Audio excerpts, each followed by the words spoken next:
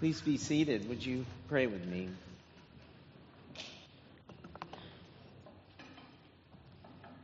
Most gracious God, thank you. Thank you for the opportunity to gather and remember this amazing story. Thank you for the opportunity to respond with worship and gifts and sacrifice. We pray, Lord, that you might pour upon me the gift of preaching today, that my very frail and broken and human words might, by the power of your Holy Spirit, become your living word, uniquely crafted for each and every one of our hearts. We pray it with great confidence, for we pray it in the name of the baby born in Bethlehem. Amen. Well, today's theme in our worship series is how the wise men worshiped. This week I discovered the carol We Three Kings was written by a pastor named John Henry Hopkins in 1857. It is known as the first famous Christmas carol composed in America. As we heard today is the third Sunday in Advent, and the theme is joy. And man, I felt joy when the children's choir was singing Sounding Joy. Wasn't that wonderful? Today's scripture states that when the Magi saw the star had stopped over the place where Jesus lay, they were overjoyed. How's your joy factor this Advent season?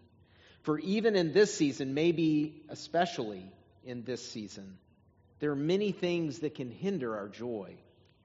From the harriedness of the season to the brokenness and hatred we see in the world, to our own sadness or doubt or pain or grief. Even so, may we slow down and create space for joy to have its place too, as we celebrate our Savior's birth. As the Magi's story begins, we quickly surmise that there's a lot going on. There's light and darkness. There are insiders and outsiders. There are pagans and supposed believers. There are those who you wouldn't think would worship Jesus who do. There are those who you would think would worship him who don't. And in some odd way, this brings me comfort. For by orchestrating such oddities into the very heart of this story, God is showing us how unconventional his earthly visit is. And God definitely has his own agenda going on. Let's take a closer look. Matthew says there were magi coming from the east who stop off in Jerusalem to ask about the birth of the King of the Jews. Now, it would be natural that they would stop in Jerusalem because Jerusalem's the capital, right? So they're expecting probably for the king to be born there. And it becomes really apparent quickly that that's not the case. It says, they ask, where is the one who has been born King of the Jews? We saw his star when it rose and have come to worship him. When King Herod heard this, he was disturbed, and all Jerusalem with him. Once again, those on the outside, the Magi, are actually on the inside. And those on the inside, the king and his Jewish subjects, are actually on the outside. The Magi have sacrificed greatly to come and worship a new king.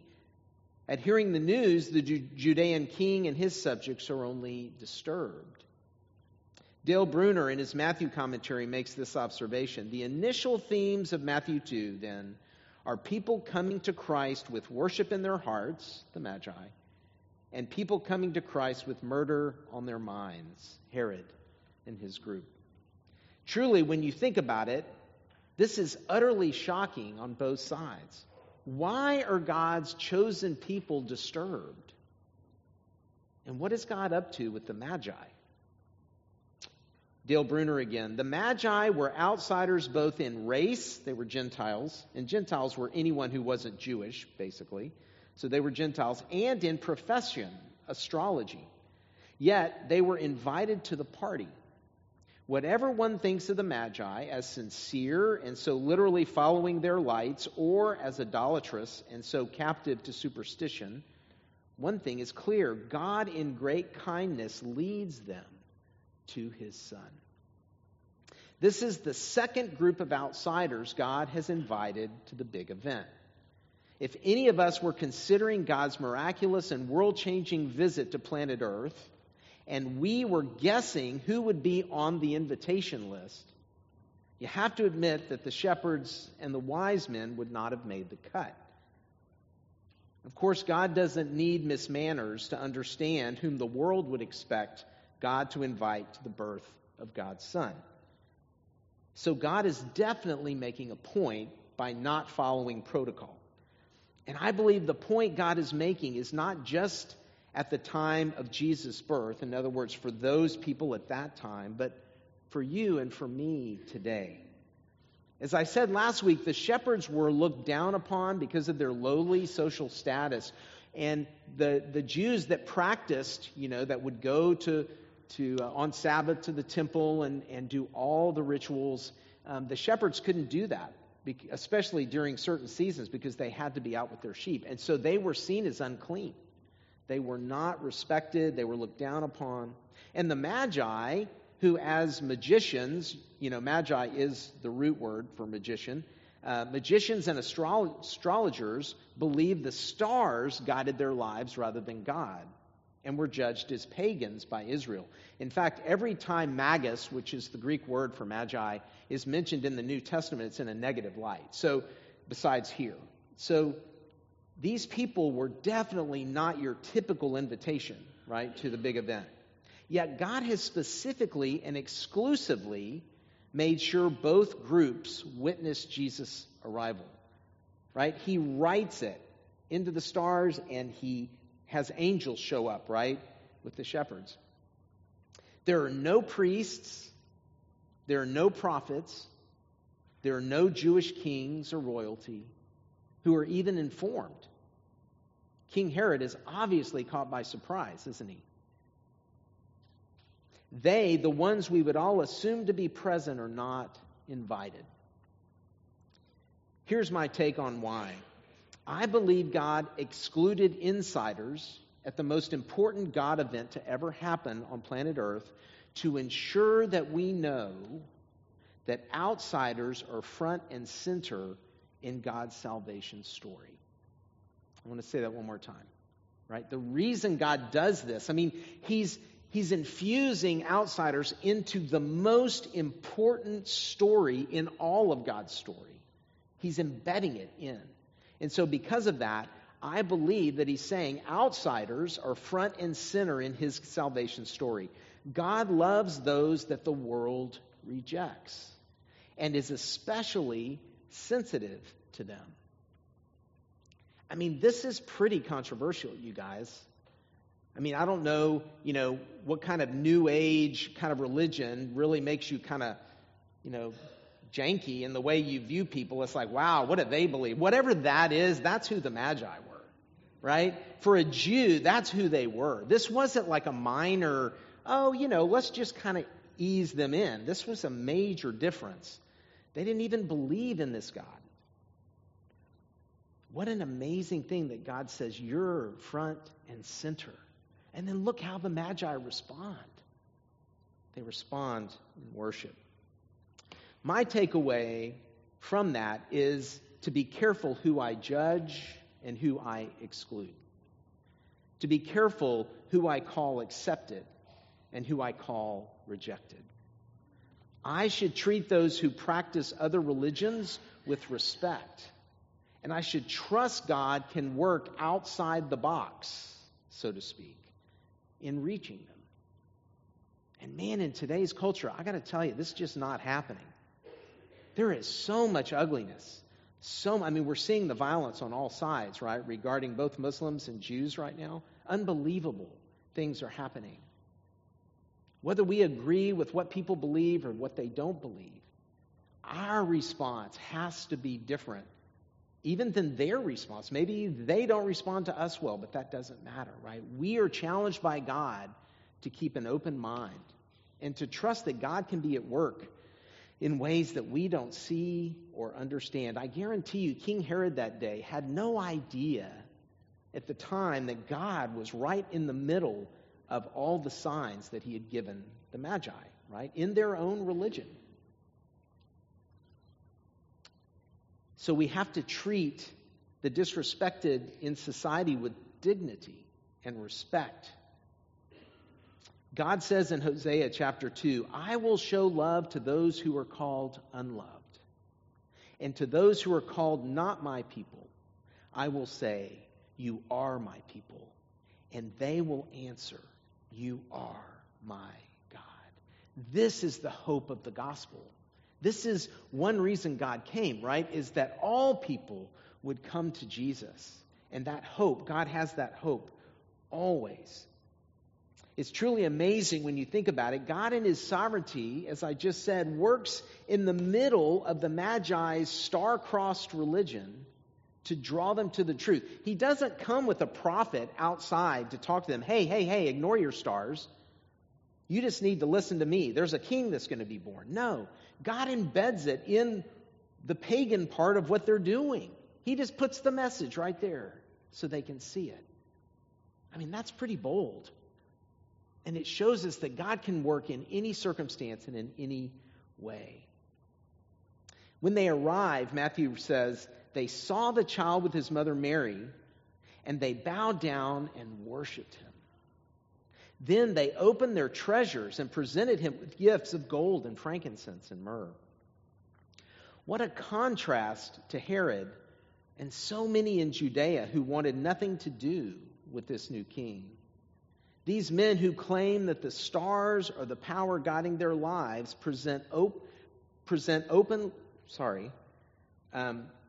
they openly demonstrate Christ as king. Sorry, I had an extra word in there. Dale Bruner again. When people are drawn to find and worship God's Christ, they also find themselves wanting to bring him their finest resources. Christmas gift giving has its origin here. The first gift giver is God.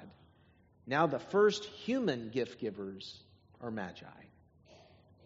The sign of Emmanuel's coming impacted these wise men in dramatic ways. Their celestial interpretations led them to commit to a journey of many months or more. Once they arrive overjoyed, they sacrificially share precious gifts with the child. And even more, they share the gift of their hearts as they bow and they worship him. This is the challenge that God's story of love and sacrifice clearly lays before us. Christmas teaches us the first gift giver is God. What will our response be? Like the Magi, will we believe the signs given and the sacrifice and sacrifice whatever it takes to be Christ's presence? Will we share gifts with him that are precious to us? In other words, will we allow the gift of Jesus to impact how we steward our lives? In some sense, this is what I was talking about a minute ago, and how we treat people who are different than us. How do we steward our lives? Do we act and treat others as God calls us to, or do we not? Do we share of our resources with others and with the church, or do we not? Do we worship as a response to what Christ has done, or do we not? How might Jesus desire you to respond this Christmas? Because if Scripture's take on this story is right, then we are called to share of our very lives, and we are called to bow down and to worship.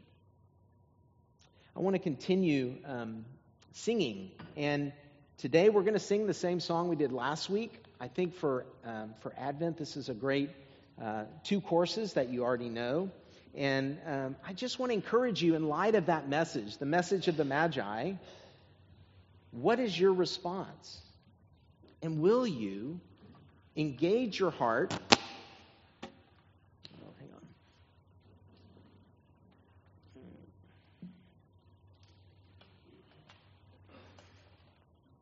There we go. Will you engage your heart? Like as we sing, and I said this last week, come into God's presence. Engage your heart. Trust that God is here with us.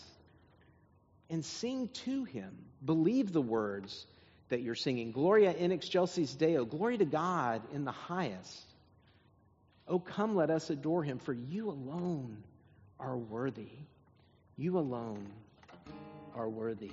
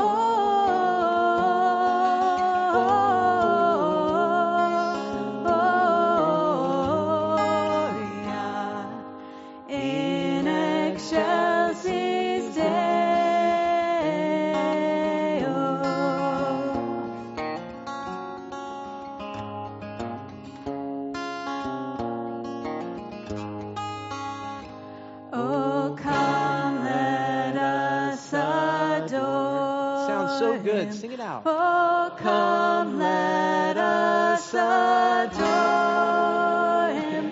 Oh, come, let us adore him, Christ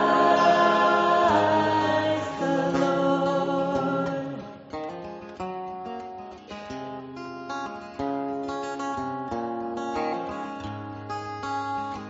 For you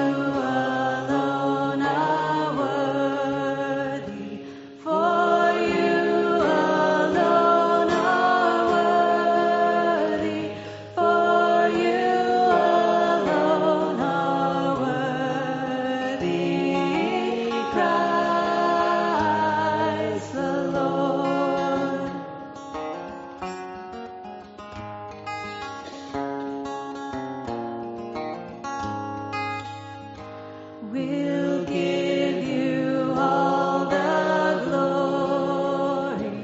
We'll give you all the glory. We'll give you all the glory. Christ the Lord.